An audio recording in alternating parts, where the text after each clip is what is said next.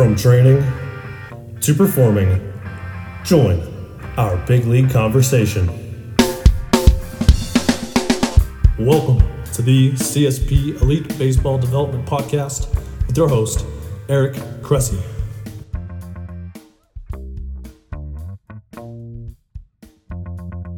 Welcome back to the CSP Elite Baseball Development Podcast. I'm your host, Eric Cressy, and this is episode 98. I go back about 15 years with today's guest. He was actually Cressy Sports Performance's first employee and turned out to be an amazing resource for us, not just as a strength and conditioning coach, but also on the nutrition front. We've stayed in touch over the years. He's taught me a lot and just become an awesome resource whenever I have questions on nutrition, supplementation, anything you can imagine. I think this is a really good episode, not just for our higher level athletes who may be looking for advanced strategies, but also for our parents and our young athletes who are listening as they work through some of the foundational principles of high quality nutrition from optimizing performance on the baseball field. So this will be a really good one that I think will have resounding lessons across multiple populations. This episode is brought to you by Athletic Greens. It's an all-in-one superfood supplement with 75 whole food sourced ingredients to support your body's nutritional needs across 5 critical areas: energy, immunity, gut health, hormonal support, and healthy aging. I'm an avid user of Athletic Greens myself, in spite of the fact that I tend to be a supplement minimalist. To me, this is a product that is much more like whole food nutritional insurance as opposed to a true supplement. The ingredients have been carefully selected at the highest quality, most natural source. You get essential vitamins and minerals, digestive enzymes, prebiotics, probiotics, and that's the zero compromise approach from the company. It's plant-based, sourced from whole foods at the highest quality, so you won't find harmful chemicals, artificial colors or flavors, preservatives, or added sugar. Really, it's perfect for folks who are gluten and dairy-free, paleo, keto, vegan-friendly, great for people who are intermittent fasting, all that fun stuff. Personally, I love it for obviously our athletes who don't get enough nutritional benefits from fruits and vegetables because they don't eat enough. So it's a way to kind of plug in holes in diets. But also, I really like it for our college and professional athletes who may have complex travel schedules where quality food options aren't always at hand. On a personal level, I'm a husband, father of 3, and an entrepreneur. We split our time between 2 states, and I'm also still an avid lifter.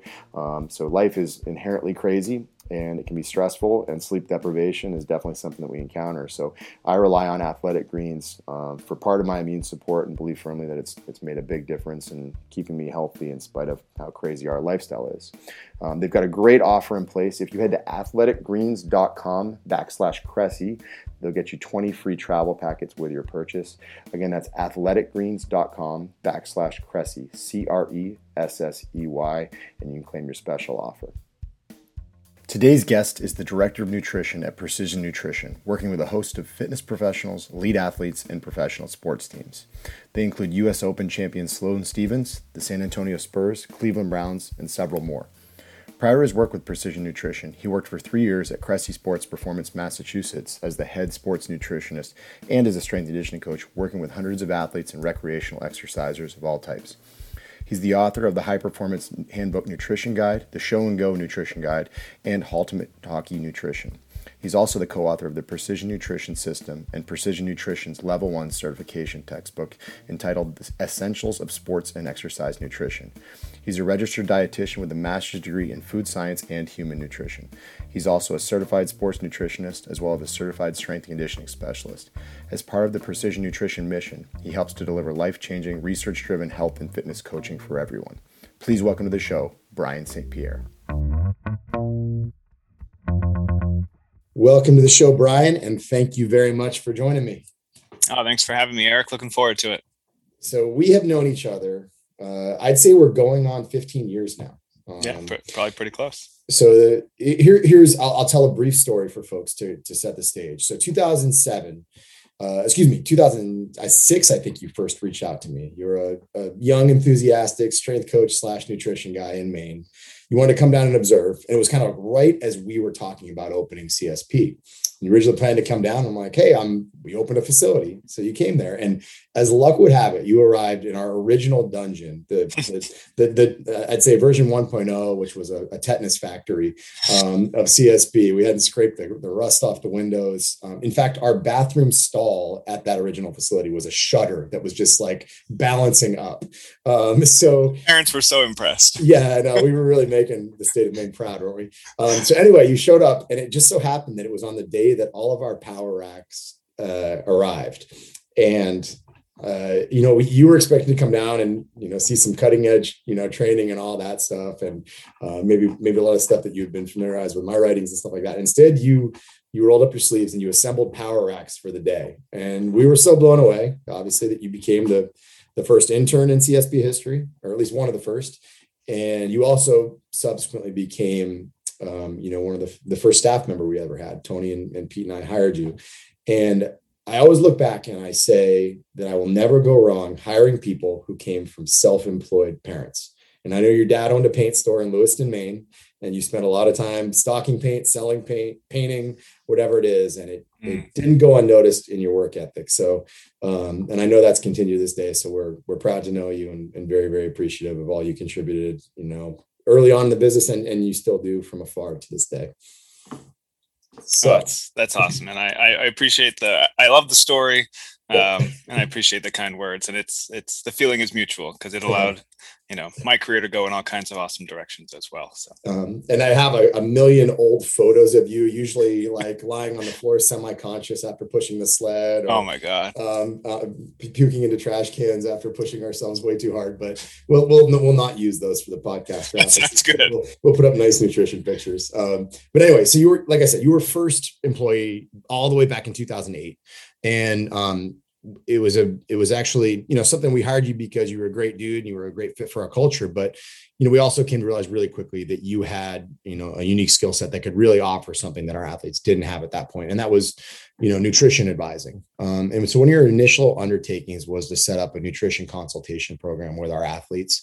So we're 13 years later, and I'm curious, what was it then? And how is your approach to managing the athlete / dietitian, that you are an RD?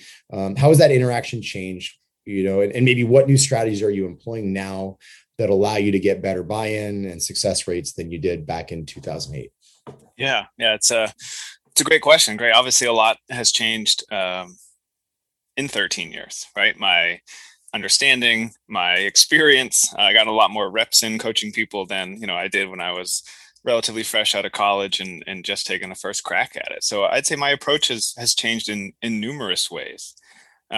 First, and by far, I'd say most importantly, I have become what I would say is much more client-centered in my approach. And what I mean by that is, I want to get to know the athlete as a person. What are their likes and dislikes? What do they value, or what's important to them? What do they want to accomplish? What are their goals? What skills do they already have that we can leverage? These kinds of things. Whereas, not that I didn't care about those things 13 years ago, but it was a smaller focus, and my larger focus was on, here's all the information I know, and here are all the things you need to do. And additionally, I want to understand their life context and circumstances, right? What are their various environments like at home or at work or at school, right? That we can leverage to help them. What supports do they have in place to help them achieve their goals, like social supports? So their agent, teammates, family members, spouse or partner, do they have kids, another job? Are they taking care of an ailing parent if I'm working with an older athlete? Or what other competing demands do they have, right? Those kinds of things. And I know it can sound superfluous to eating or nutrition, but in reality, when you learn more about who they are as a person and their life and their circumstances, it makes working with an athlete, or any client for that matter, so much easier, right? And then you can help them build nutrition skills and employ the key nutrition principles within the context of their particular life. And you can do it so much more easily because you can come up with strategies and approaches that are tailored to their particular needs, right? There are some things we know all athletes need to do, but they can't all do them the same way because they all have different circumstances, right? You have 3 kids and manage 2 facilities and have another job and are doing a podcast. How you would employ those things is going to be very different than how a high school kid who doesn't grocery shop or cook, right? Or a college kid who's at school and there's a cafeteria and they don't have cooking skills yet either necessarily. There are very different ways to employ those things and to practice those skills. And so by understanding those circumstances and who they are and what they value, it's so much easier to collaboratively come up with ways to execute on those strategies that they can fit much more seamlessly. And I don't want to say effortlessly, but with less effort in their particular life. And so when I was like younger, to answer like the first part of your question, yeah, like I said, I was just more narrowly focused on like physiological needs, right? How much protein does this athlete need? How many grams of carbs? How well timed is their intake, right? What's their workout nutrition look like? No, these things matter, right? They're what I went to school to study, and I've looked deeply into these things. But they can only be successfully applied, right? The athlete will only do them continually and successfully when you see the larger picture of their life. So that you can have a deeper understanding of them as a person, right? And they can employ those things much more easily and seamlessly, like I said before. Second, I'd say I've become much more nutritionally agnostic. And what I mean by that is I don't subscribe to any, specific eating style like keto or low fat or low carb, or plant-based or, omnivorous, what have you. Instead, I focus on teaching my clients and my athletes key nutrition principles and skills, and I help athletes follow those principles and build those skills regardless of their preferred eating styles. Whether you eat paleo or keto or plant-based, there are certain things that underlie all of those eating approaches that make them successful, right? Getting in plenty of protein, eating lots of vegetables, eating mostly minimally processed whole foods, etc. So I help the clients or the athletes do those things better and more successfully within the context of their preferences, rather than trying to force everyone to eat the same way. And not that I feel like I was, overly prescriptive even in my youth, but I had stronger opinions about certain eating styles where it was, hey, everyone should kind of eat balanced, or I had a stretch where I was emphasizing lower carb because I was younger and more easily swayed. And as I've been around longer and seen more, you just come to recognize and appreciate and realize that various things work for various people, but there are key underlying elements that facilitate that, right? That make all of them successful. And then there's minutia that are maybe not minutia. There are smaller pieces that are really about personal preferences or personal values, right? Someone might eat plant-based because of ethical reasons for animals. Cool. We can still make sure they get plenty of protein and eat lots of fruits and vegetables, right? And are still meeting their needs. Someone might eat paleo because, right, they don't like eating grains, or they make they bother their stomach, they have sensitivities. Awesome. We can work with that to still achieve those same principles and skills. And then finally, I would say a key contribution has been like a PN concept that I was exposed to when I came here, something we call deep health, right? I think oftentimes we have a small definition of what health is, right? It's very focused on like the physical dimension of health. How do you feel? What does your blood work say? Those things are important, but we would expand that definition. We have it as like 6 different dimensions: your physical health, your mental health, your emotional health, your environmental health, like your social relational health, and what we'd call like your existential health, like having a purpose, a deeper why. And ultimately, right, there's like a feedback loop between our deep health and our actions and behaviors. How we behave and act, and like the foods we eat and the lifestyle we live impacts our deep health. And then the status of our deep health also impacts our ability to take action and apply, say, better behaviors. So if we don't look at it from that broader perspective and see, oh man, this athlete's social health is really impacting their ability to eat well or to get sleep or what have you, right? We miss the larger picture and we just focus on the actual actions, but not the underlying supports that can influence or impact those actions. So when you start looking at it through a broader lens of, do they have a strong purpose and a value system for why they're doing these things, right? How's their mental and emotional health impacting? Are they under a lot of stress? Are they not managing their stress well? Maybe we need to help them manage their stress better, then they can eat better much more easily, right? So you see this feedback loop between these two things, right? Their nutritional skills and their nutritional principles and actions and their overall deep health through these various lenses and dimensions. And so by viewing athletes through this lens and seeing the different aspects of their health and how it impacts their behaviors and actions, and how their behaviors and actions impact these various dimensions of their health, you can ensure that one, they're taking actions and behaviors that will improve those various dimensions. Because too often we see athletes who make decisions purely based on performance or physical health. Perfect example would be, this was probably 5 or so years ago. I was working with an NFL player, former first-round pick. He was an offensive lineman, and he had gone to this offensive lineman camp. There was this guy, basically a strength coach, who was training a bunch of offensive linemen down south, and had all of them eating keto, every single one. Right? It was the opposite of being nutritional agnostic. Everyone had to eat keto. And he's like, at first, man, I felt awesome. I was like getting leaner. I was getting stronger. My performance felt good. So he was like all into it. Man, keto is the answer for me. But then he started feeling crappier. He also just realized, he was having issues with his partner because she didn't want to eat keto. And that's all he wanted to do. They wanted to go out places. And he was like so bought in because of the initial results he saw. But ultimately, he started having like some mental health issues, some emotional regulation issues, some social health issues, disagreements with his partner, and physically actually started to now underperform and feel crappier. So it worked awesome at first, and then it started to really impact multiple areas of his life.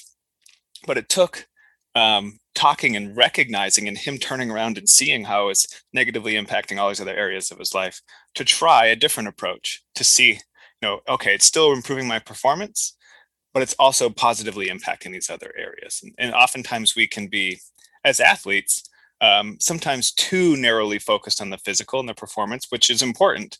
But if it starts to negatively impact other areas of your life, those will eventually oftentimes cut short your physical performance output. So I hope that was a long answer to your question. But no, but it was cool. It was a great question because it led to a great answer because it led to 5 other questions. Which is, and I feel like these podcasts, when they're conversational, are the best. The first thing you talked about was like understanding, social circumstances, the people you spend time around. And we've always heard about like, the folks, in your network who may sabotage your effort. But the first thing I actually thought of as you talked about is I don't know if you read it, a book I just finished a month or two ago called Subtract. And it was actually a really interesting book because it talked a lot about how we are hardwired as a species to add, just because if you go back to the days of hunter-gatherers and things like that, like everything was about hoarding food, in one way or another, accessing it. So over the course of time, subtraction became underappreciated. And over the course of the book, they talk about, a collection of things like the idea of you have to prune a tree so that important nutrients don't go to dying limbs. And that, there are portions of our brain that have actually gotten smaller to accommodate the increases in the size of portions of our brain that are devoted to, to language. We know there's examples of if you simplify the tax code, people are less likely to cheat on their taxes. And he used a quote from Lao Tzu: to attain knowledge, add things every day; to attain wisdom, subtract things every day. Mm-hmm. So I'm curious, like when you first start working with someone, whether it's a busy mom of 4 or a teenage athlete that needs to improve nutritionally, do you think the first place is to see where you can take away complexities that are unnecessary, or is it to try to initiate actions or new habits that you think will deliver good results? Yeah, that's a great question. And I would say it's often a bit of both. And it depends on, like, I'd say what we think are the biggest blockers for this client. And so those are oftentimes like your biggest blockers are often your biggest opportunities, but they're oftentimes the hardest thing to change. And then you next would see things like low hanging fruit. Like it's something that's like not terrible, not great, but it's already better than like the big blocker. So it's something that would be easier for them to make another jump up, right? Maybe they're already eating, 3 portions of protein a day, for example, but they need 5. It really wouldn't be probably a huge stretch to get them to 4 or maybe 5, right? Whereas if they were eating 0, get them to 5, huge jump. So you have your biggest blockers, then you got like your lowest hanging fruit kind of things.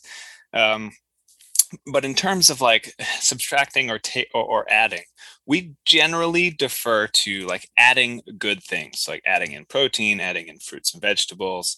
But if someone's already doing a lot of those things, but what's holding them back is they have this overly complex plan, right? They're trying to nutrient time this and take this supplement here and do this there and do this. And they're actually, because of that, unable to do it consistently because it's, too complex, then absolutely we want to simplify. And I think the big thing there for me is getting people to recognize or teaching them to understand, like, what are the big rocks of your approach here? What are the things that are giving you your that, like the Pareto principle, right? Yeah. The 20% of things that are giving you 80% of your results. Because too often, or quite often, you see people really dive deep into the minutia, and this will sound awful, but almost as a way to avoid the difficult work of implementing big rock pieces every day, right? It's like, it's really difficult for me to do X, Y, and Z, but I can play with, nutrient timing or a fancy supplement, right? These things can sometimes seem important and they can be helpful. Don't get me wrong. But they often don't move the needle in the same way that just getting in, some of those big rock items would be. So things like getting in plenty of protein, right? Eating minimally processed whole foods, getting in a colorful array of vegetables and fruits, hydration. Like, it sounds like, of course, you've heard hydration your entire athletic life, but yet we still see athletes who are dehydrated, or who aren't hydrated enough for their performance. So as much as it can sound overly simplified, the simple big pieces that everyone has been told their whole life, right? Everyone's mom listening has told them to eat more fruits and vegetables, right? But it's taking what we already know and turning it into what we reliably do. So I would say in general, we tend to go for adding things, that we just see that more often. We see clients or athletes who, are eating, fried foods, or who are eating lots of processed foods, energy drinks. And so instead of trying to take those things away, we focus on, hey, let's add in good things that are going to nourish you, fuel you, right? Put those big rocks in place. But for a client who's already maybe got some of those things, but has an overly complicated way of delivering them, that's when we look to simplify, because they already have, to actually use your quote, right? They've added a lot of knowledge already. Mm-hmm. Now for it to be a wise approach, it needs to be decluttered and simplified. For someone who doesn't even have the rocks in place, we're looking to add good things to it. Mm-hmm. A wealth of information creates a scarcity of attention. That was a Herbert Simon quote. And in our world, I think about it as the person who, chronic aches and pains and has been hitting refresh on WebMD for 5-6 years. And sometimes it's really, hey, you're training with terrible technique. This is not working for you. I chase simplicity wherever possible. And I think there's nutrition parallels for sure. And you maybe hinted at this. So all the way back, you didn't hint at this. I'm inferring from what you just said. All the way back, we talked about John Berardi's 7 habits of highly effective nutritional programs. And that was even something I think we used as a foundation for some of our original paperwork with athletes. Yeah. And, adapted it. And I'm going to read the 7 briefly prior to asking the questions. Number 1, eat every 2 to 3 hours, no matter what. That should be 5 to 8 meals per day. Number 2, eat complete lean protein with each meal. Number 3, eat fruits and or vegetables with each meal. Number 4, ensure that your carbohydrate intake comes from fruits and veggies, the exception being workout and post-workout drinks. Number 5, ensure that 25 to 35% of your energy intake comes from fat, with it ideally split between saturates, monounsaturates, and polyunsaturates. Number 6, drink only non-calorie containing beverages, the best choices being water and green tea. Number 7, eat mostly whole foods. And I'm curious, as you listen to that, like, what's your initial gut take on it? Is it there are a lot of maybe, and it depends, or do you feel like that's still a really solid list to work from? I'd say it's still a mostly solid list to work from, right? Of course, as science moves on and as times change and our understanding evolves, there are some things I would certainly modify there. Yeah. I'd probably flip number 1 and number 7 for sure, right? Whole foods would be the first thing we're focusing on. Mm-hmm. The exact number of meals you eat is we thought was much more important than than it is today. Right. There was some early research that indicated, you should be eating more frequently and it can provide X, Y, and Z benefits. Subsequent research hasn't necessarily borne that out.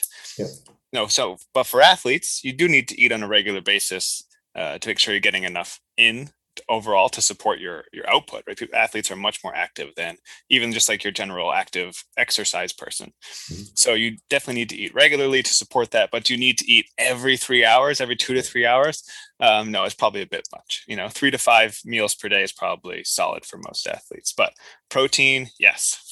Colorful fruits and vegetables, yes. The carbohydrate one for athletes, I would expand on that in particular, right? Like athletes, maybe not as much for baseball players. It's not as carbohydrate demanding of a sport as say something like soccer, right? Or basketball, where you're just moving consistently so much more. And it's about, intermittent, powerful expressions. So there's less carbohydrate demand, but still just, they play so many games. In practice, there is a grind element there. And so I would still expand the carbohydrates there a little bit. But for the most part, I'd say that's, accurate enough. Getting in plenty of healthy fats. I would probably simplify some of the language there. But on the whole, yes, you want to make sure you're getting in enough healthy fats to like support hormonal health and immune health, particularly like omega-3 fats. So from fish and seafood, those are the most important. And then, what was the sixth one again, Eric? Non-calorie containing beverages. Yeah. I mean, I would say that's definitely true for most people, depending on their goals. But if you have a young athlete who's looking to gain weight, well, high calorie drinks can be beneficial in that regard. But on the whole, those hold up, really well, considering that's probably 20 years old. Yeah, that was my take on it. It's shockingly good with some asterisks. Yeah, I mean, for something 20 years old, to hold up that well, I mean, it's what it tells me is that the deep underlying principles, like I've talked about, or those fundamental skills, for the most part, they don't change as we've come to understand them. Right, getting in protein, getting in fruits and vegetables, getting in adequate carbs for your activity, right, making sure you have enough healthy fats to support, immune health and hormonal health, drinking mostly calorie-free beverages and eating whole foods, like that's a damn good list of targets right there. And that's exactly what we try and teach athletes to do and all of our clients to do, whether you like to eat keto or plant-based or paleo. I mean, there's some things where we need to have conversations like, hey, you're a soccer player and you want to eat keto. Well, this might not work out so great. There's a conversation to be had there. But on the whole, we leverage those same kind of core principles and help any athlete do them and do them well, depending on their personal circumstances, values, and preferences. I think that's a great answer. And so maybe, you consulted with middle schoolers, parents all the way from the, professional to, the Olympic athletes, right? So are there key foundational elements of successful nutrition approaches that are consistent across all those levels? Beyond these 7, like what are the things that you would add if you were able to have bullet points 8, 9, 10, or however many? Yeah, honestly, those are, I would add like maybe a larger focus on actually staying hydrated there. But on the whole, those are, and omega-3s, those are the bedrock elements that help all athletes. And the vast majority, even in the pros, in my experience, don't check all those boxes. There are certainly exceptions, but in my experience with Major League Baseball, in the NFL, in the NBA, it's astounding how many of those high-level athletes are high-level athletes in spite of how they eat. Now, often, like as they become older and they become veterans, you see eating habits change because they start to recognize the value and see the results of eating better, right? Their performance, their recovery. What you can get away with when you're 22 is you can't get away with it when you're 32, or in your case, probably pushing 40, right? So sadly, yes. It's funny. I literally had this conversation. I remember it distinctly. It was the day after Thanksgiving, 2015. And, 2 of our athletes, one of them is retired. One of them, just eclipsed 10 years of major league service time. And they came in and it was like, man, I feel terrible today. And it is when you were 22, you crushed Thanksgiving and you came in the next day and all you wanted to do was lift big weights and get after it. You had this like carbohydrate bloat, like all these other guys, as they get older, like now they come in and their joints ache, they've got headaches. They just feel horrible after they eat the wrong stuff. There is absolutely something that happens in that 22 to 32 range where you just can't bounce back from eating terrible foods. And we see it a lot, obviously, like, Tom Brady obviously is like the poster boy for, nutrition impacting longevity in the, in the game, regardless of what we think about the actual principles. It's something that he highlights, and attributes a lot of his success to. But I think it's an interesting point. The one I was actually going to ask you about, if I had to add number 8, it would be sleep quality. And I think, speaking for me personally, like if my kids are up all night, I'm starving the next day. It's, I know there's a very intimate link between, sleep quality and quantity and, the leptin response and appetite and all these things. And we just also know, like, people who have terrible sleeping habits tend to make poor nutritional choices. If you're that guy that's up until 2 a.m. every night, it's not that necessarily eating late is bad. It's that the food that's available to you at that hour, you're more likely to eat crappy food in a pinch, because let's be honest, nobody's making a broccoli and spinach omelet at 1 a.m. Right. No, that's a great point. And so, yeah, beyond the nutritional components, there are some key pieces there for sure. And like sleep and recovery is huge. There was a great article, I think it was in ESPN the magazine a handful of years ago, where some sleep specialists who consulted in the NBA basically created like a little mini algorithm where they could predict with like 75% accuracy when a team was going to lose just based on their schedule. Didn't matter who they were playing, because when they played, like, this was a handful of years ago before they kind of started cutting back on the back-to-backs or even 3 games in a row. If they were playing their third night in a row, like there was a 75% chance or 72%, I don't remember the exact percentage, a very, very high chance that team was going to lose no matter what team they were.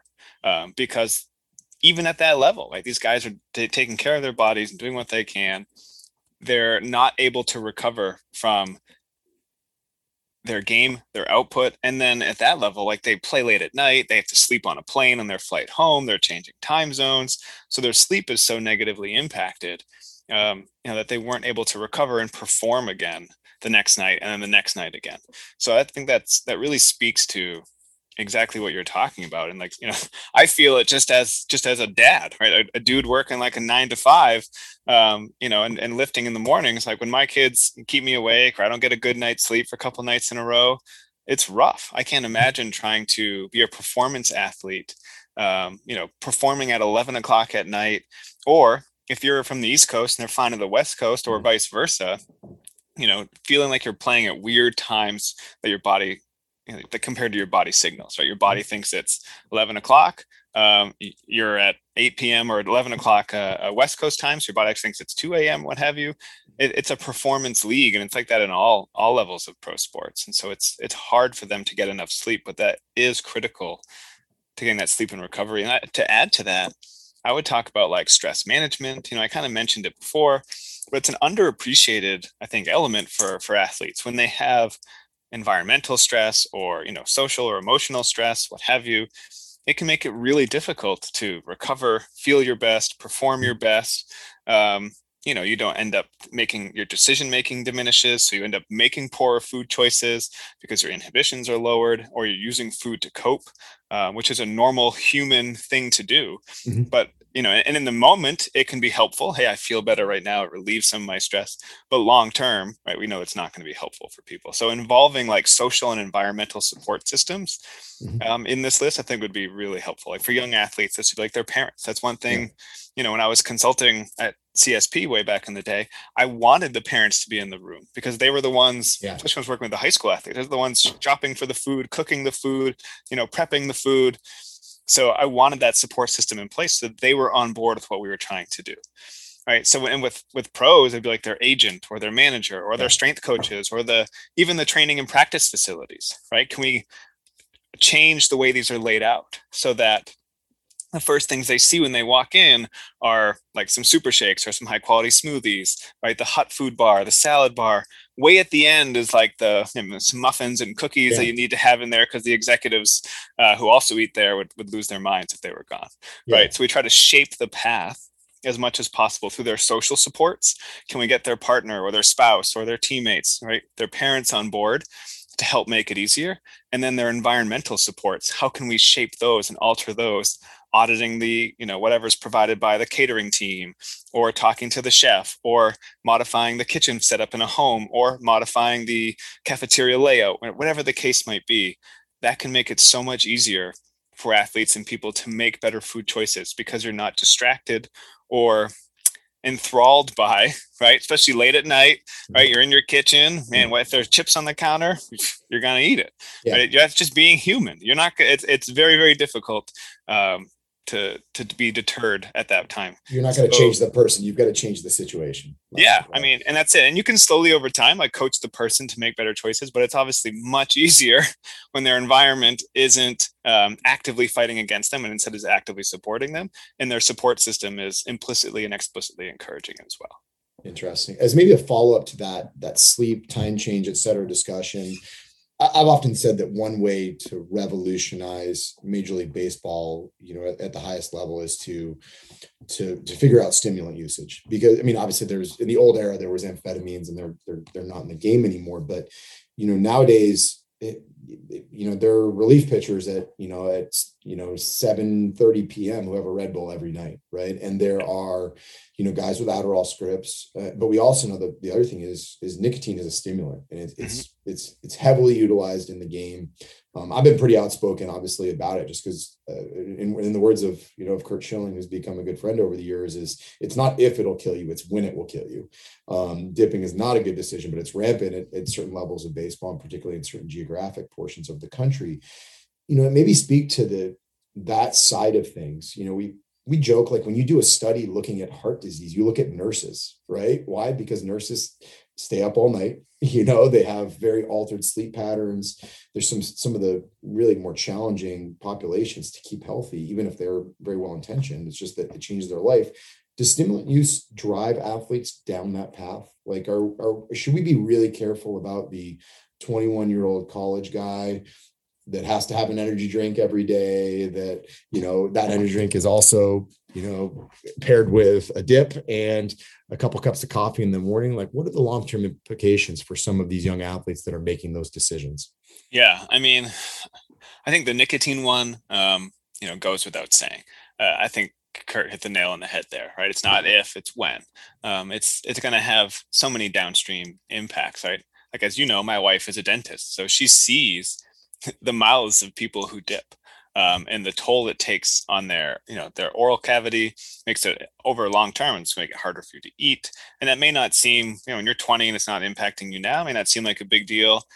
When you're older, like, Curt, I'm sure, could talk about it. When you're older and you're looking back, you're going to have serious regrets about those decisions because of the long-term health implications, the mouth health, the throat health, the overall bodily health, right? Your risk of cancer. And there's a whole host of issues that increase there. So the nicotine one, I mean, to me, it goes without saying. And now, at the same time, I understand why athletes are doing this, right? Why are they having the nicotine and the stimulant at 7 p.m. at night, right? Because they are so highly focused on maximizing their performance. But ultimately, this is going to start having detriments on their physical health.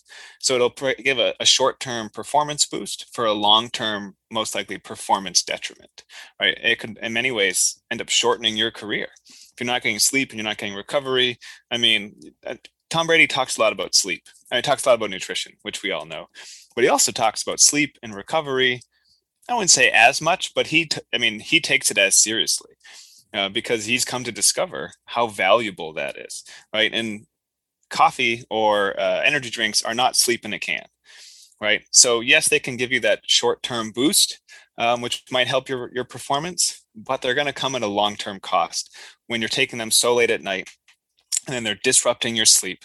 So your sleep is diminished. So now over time, your performance is going to diminish. I mean, there's so much evidence on performance being decreased just from 1 or 2 nights, usually like 2 nights of poor sleep. When you're playing baseball and you're playing, 50, 100, or the pro level 162 games, and you're constantly disrupting your sleep like that, by the end of the season, your performance is going to have diminished significantly. So that short-term boost you got in April, by the time you get to September, it's taking you, maybe you're going from like an 80 to 100. Well, now you're trying to get from a 40 to a 60 because of that short-term boost you were getting in April. Whereas if you never used that, you'd have been able to probably maintain, with along with some other things, that 80 all year long. Right now, you can't even reach that because you haven't recovered for so long, or your recovery has been impacted, diminished for so long over the course of a season.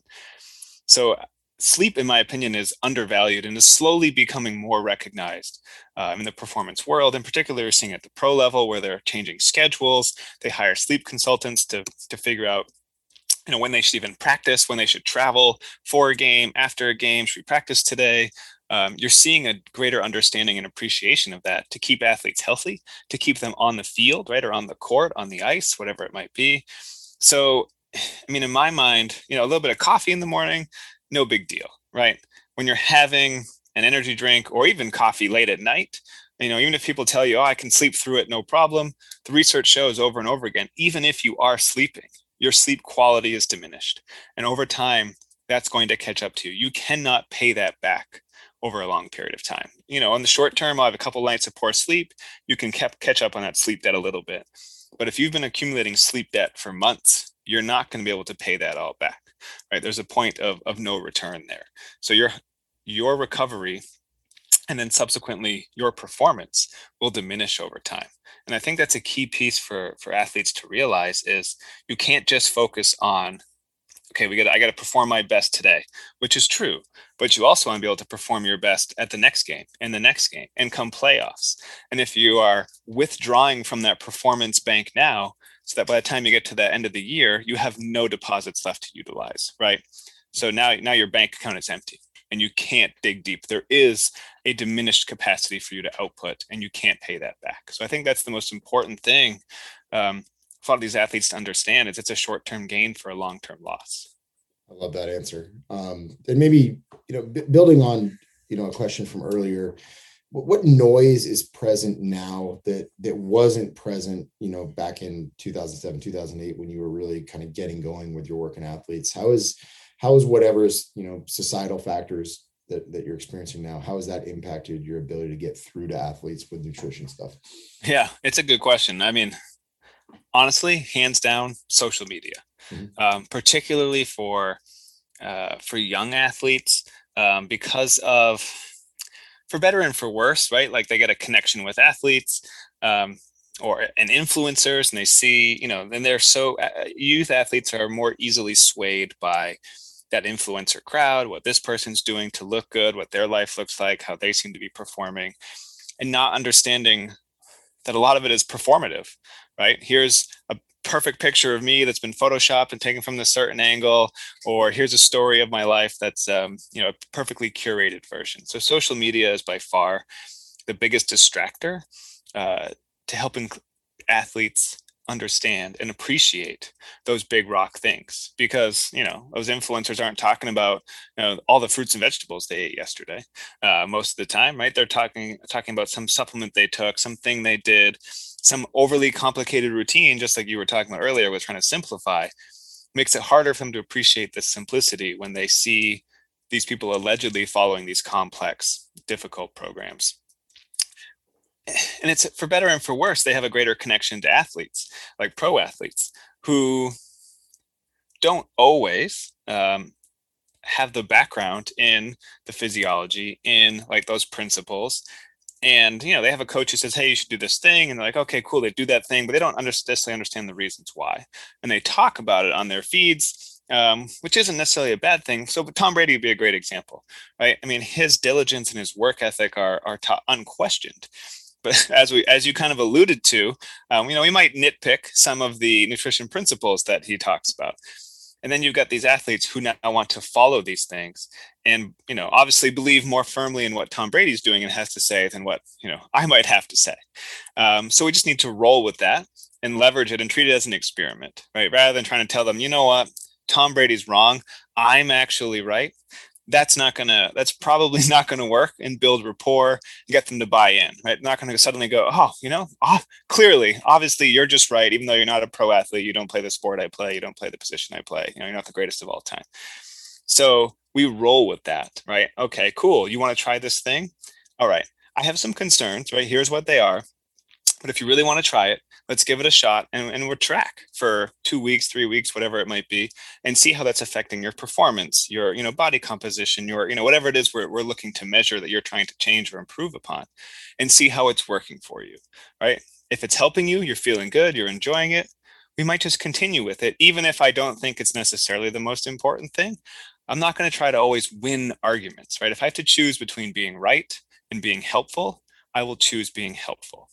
So I think that's where there's been more, I'm not going to say pushback, that's not the right word, more competing demands on people's attention and more competing narratives of what's going to help them progress through social media and the internet that we have to roll with and work with in our practice more than we had to before. I like that. And maybe it leads into the next question. So let's talk about some hot topics, the things that everybody likes to argue about on social media. So athletes nowadays, they're constantly asking about, a few specific topics. So I'm going to ask you, when an athlete comes up and says, what do you think of a plant-based diet? What's your answer? And it's obviously impacted by what they watched.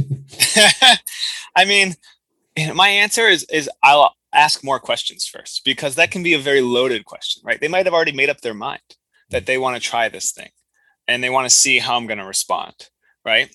And if I just say, it's stupid, you don't want to go down that road, like, this is so much better, and I've most likely lost that athlete, or now I have become diminished in their eyes because, like, geez, this fool doesn't know what he's talking about. He clearly didn't watch this documentary that I saw, or whatever the case might be, that taught me all of these things, right? Even though I might be well aware of all of them.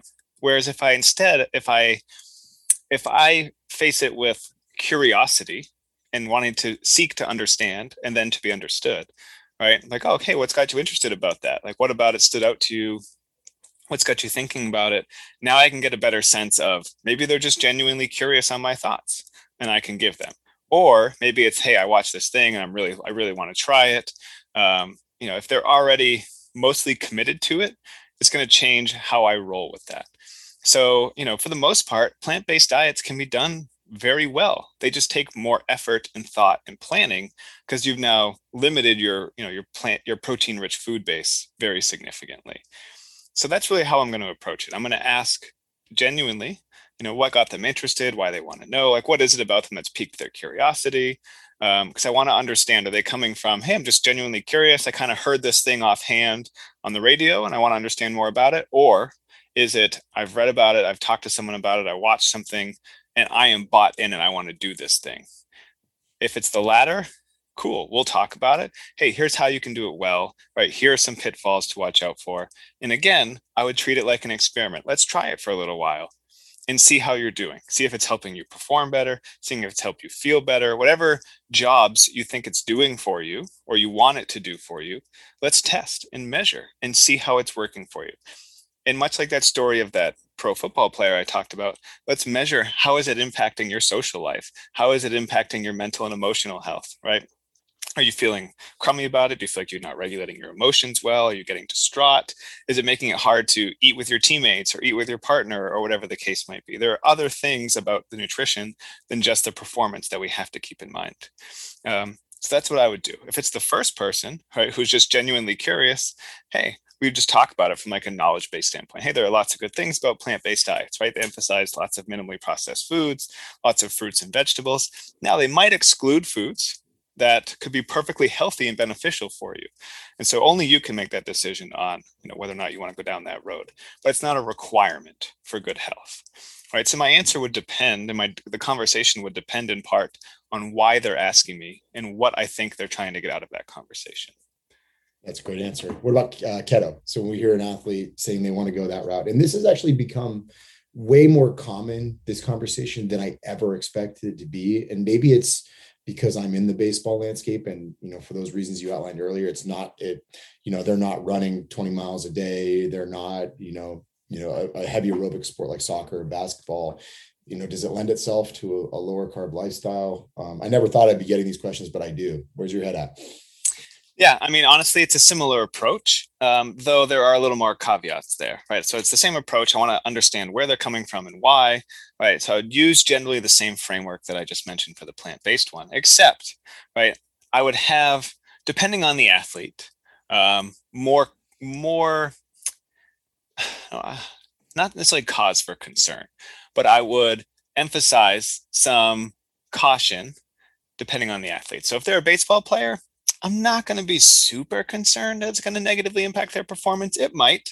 And again, if they were really on board with it and really wanted to try it, they could say, okay, cool. We're going to treat it as an experiment, and we're going to track your performance. We're going to track your energy levels. We're going to track the things that that are important to you. But there are a few things that I'm concerned might become problematic, such as your energy, such as your sleep, to see it and your recovery, right? As an athlete who is still using glucose, right?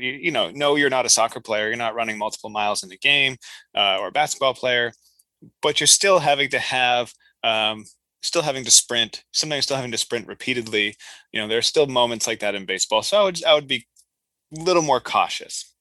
For other sports outside of the baseball world, same thing, right? I would be hesitant. It's not something I would recommend to a soccer player or any intermittent sport athlete, soccer, hockey, baseball, lacrosse, you name it, football.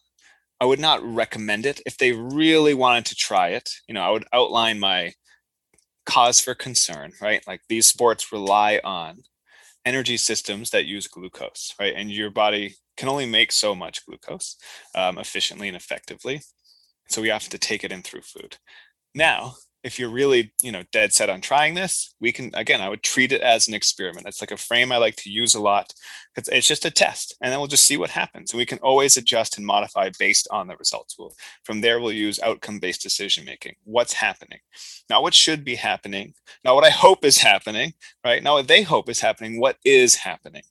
Let's track it and measure and assess. And then based on that information, decide on what to do next. So I would have more caveats and concerns with keto for athletes, because so many athletes depend on carbohydrates to truly optimally fuel, right? The research shows this over and over again. There's almost no population where keto improves performance on the whole. There are individual exceptions, and there's research that shows that too. If you're an ultra endurance athlete, perhaps, or if you're going backpacking, in the woods for days, it can be a helpful adaptation to eat keto for a while before that. And then, because you can carry fat-rich food, it takes less weight. There's a whole bunch of logistical reasons why that's beneficial too. But that's a pretty small percentage of people that I work with relative to, intermittent sport athletes, right? Where the evidence doesn't currently show any proven advantage or benefit for health, for performance, right? For any of those markers for athletes. Now, but again, like I said, if they're dead set on doing it, I am there to be helpful, not necessarily to be right. So let's work on helping them do it well, seeing how it's working for them. If it is working, continue to help them do it well. And, if it's not working, help them see that so we can make better decisions for them moving forward. I think effectively it's coaching. You know what I mean? Exactly. It's very easy to tell everybody, do this, do this, do this.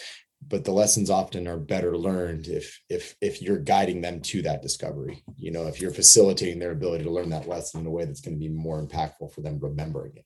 And they're learning it through it's experiential learning, right? Yeah. I've actually tried this thing, and we measured outcomes, and we saw that it wasn't actually helping me. That's going to be way more effective than me saying, hey, this isn't going to help you. But they just, saw Tom Brady or whomever talk about how it is going to help them. Mm-hmm. I'm not going to win that argument in most cases. Mm-hmm. So rather than trying to win or be right, I'm going to choose to be helpful and guide them to see, maybe I'm wrong. Maybe it will work for them, right? Maybe there's some athletic anomaly. Mm-hmm. Or I can let them experience it and try it themselves and test it out for themselves and see what their actual outcomes are. And then they'll learn whether it does work for them or not. And that's going to be much more effective than me trying to, argue with, whomever they got that information from. I think where it becomes challenging. I mean, I'll give you the example. We had a minor league prospect this offseason who's a very athletic young prospect in his early 20s who, threw at 94 to 96, really good arm, great curveball. And he's like, hey, I want to get more cut up. And, for a guy to say that at 6'3", 195, you're concerned because you're not really heavy enough in the first place. We kind of use 6'3", 205. It's kind of like a baseline of where people should be. And, he's like, I want to get leaner. And, he kind of went off and did it on his own. And he showed up to spring training. He was 90 to 91. It's like, it's very obvious this didn't work. Mm-hmm. And you hate that it's in his eyes, it's an off-season wasted. But he had to learn that lesson, no matter how much we wanted to say, and we did say, I don't think it's a great idea. Here are probably some other strategies, making better food choices while maintaining weight and just trying to improve body composition. But, that was a lesson that he kind of had to learn, and it won't be a lesson he'll have to learn again. Velocity is velocity. It's a very, objective measure of whether something worked. And it's probably the most important measure in most of these kids' eyes, whether that's right or wrong. So, yeah. And it's a great, it's an unfortunate example. Yeah. But it's a great example because if you had just tried to, hammer against that athlete, the chances are they were still going to try it anyway.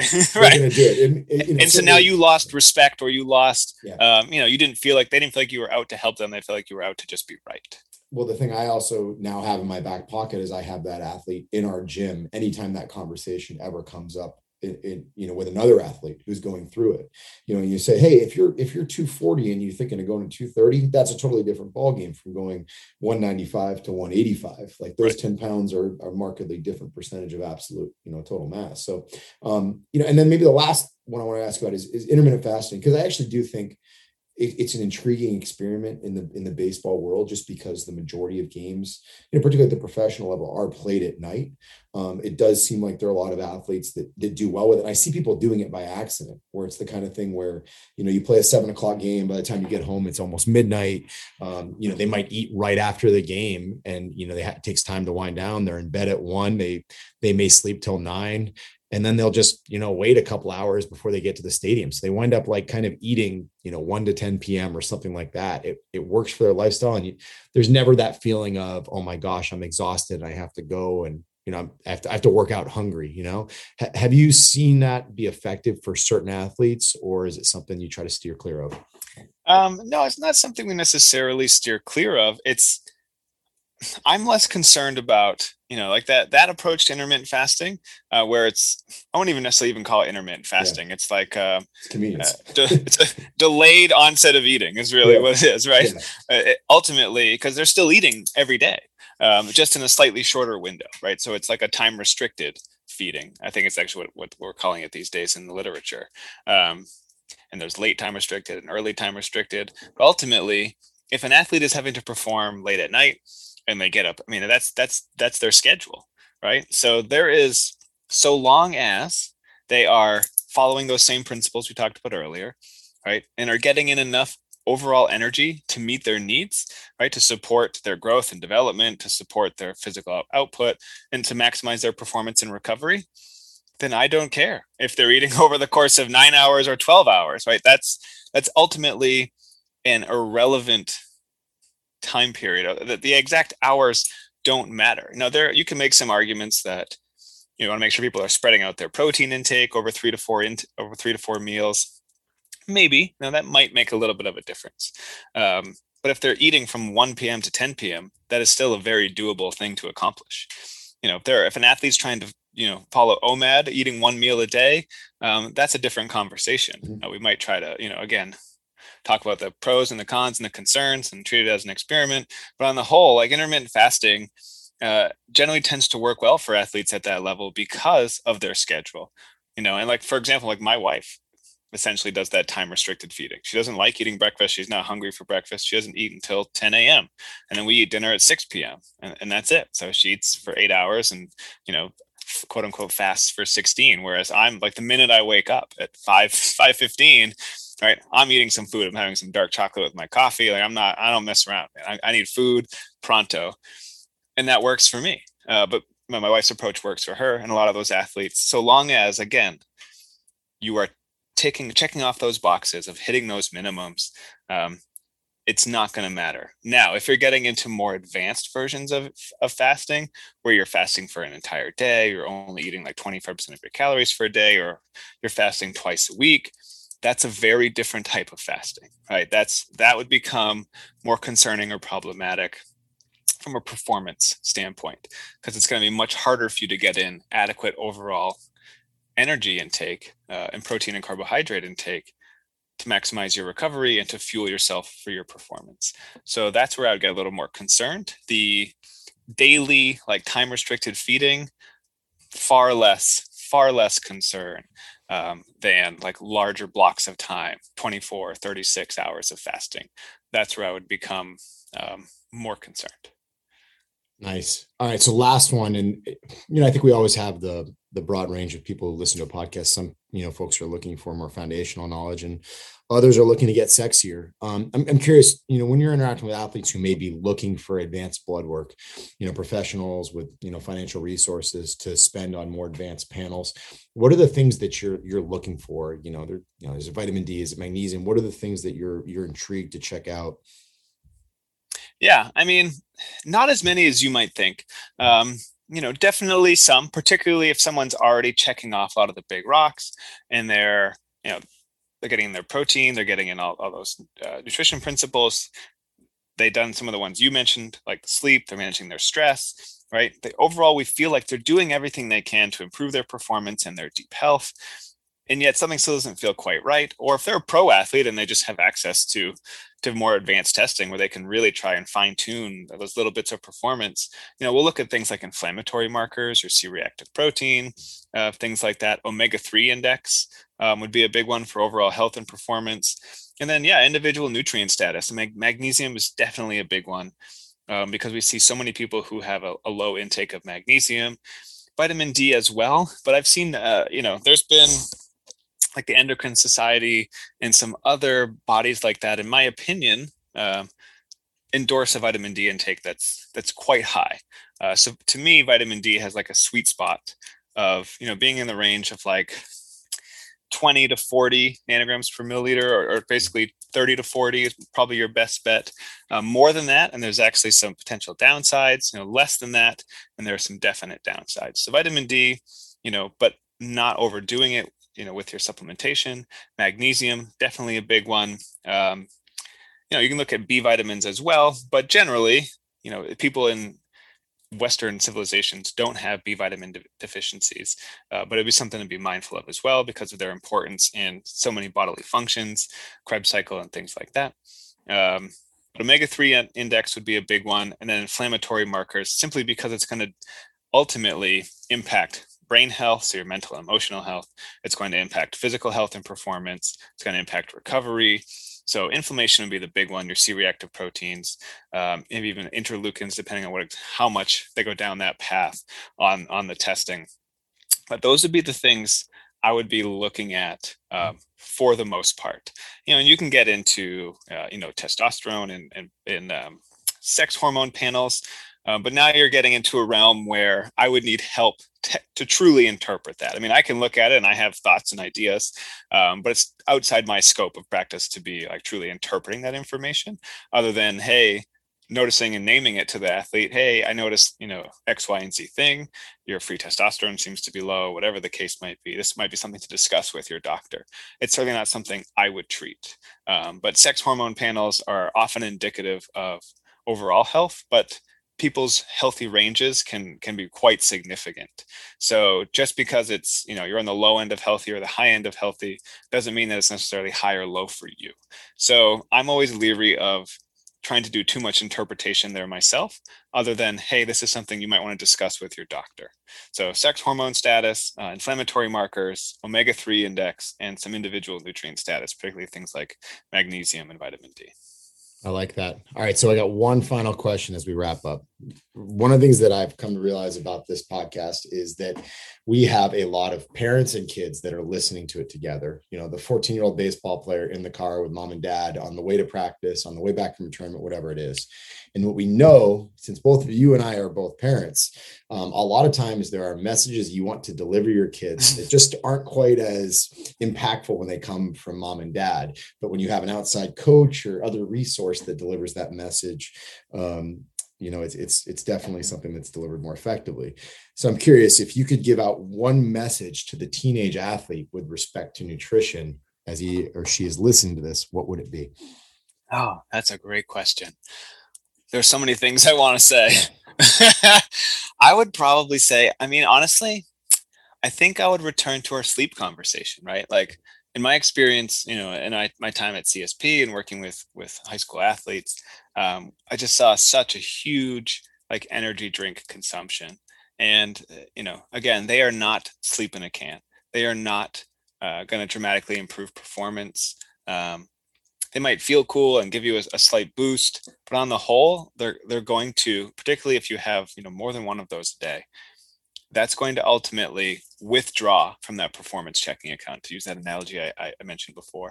Yeah, you might get that slight boost from that withdrawal, but over time, that account's going to diminish. And when you go to draw on it when you need it most, come playoffs, right, or come the following sport, if you play multiple sports in a year, right, now your bank account is diminished and you don't have enough for withdrawal, and you don't have anything left in the tank when you go to reach for it. So minimize that use and really ensure you're getting high quality sleep. I know can be challenging as a teenager because of school schedules and work schedules, and our times shift as teenagers. We tend to go to bed later, but ensure that you are trying to get like those 8 to 10 hours of sleep every night. That's going to maximize your recovery and improve your performance as much as anything else you do. And so don't withdraw from that or diminish that by having, you know, multiple energy drinks in a day.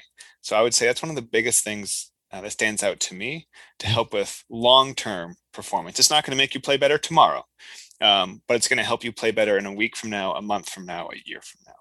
Like that, play the long game. So Brian, this was tremendous. Also a great opportunity to catch up and hear what you've been up to. I know you're an intimate cog in the wheel at Precision Nutrition. Folks can learn more about that. It's precisionnutrition.com. They also have, you know, great stuff, regular infographics, things like that on both Twitter and Instagram. So thank you very much for taking the time. Really, really good stuff. And I'm sure everyone listening really benefited. Oh, thanks for having me, Eric. This was a good time. I definitely appreciated catching up. It's been too long, so it was a good time to chat. Awesome, man. We'll talk again soon. All right, take care.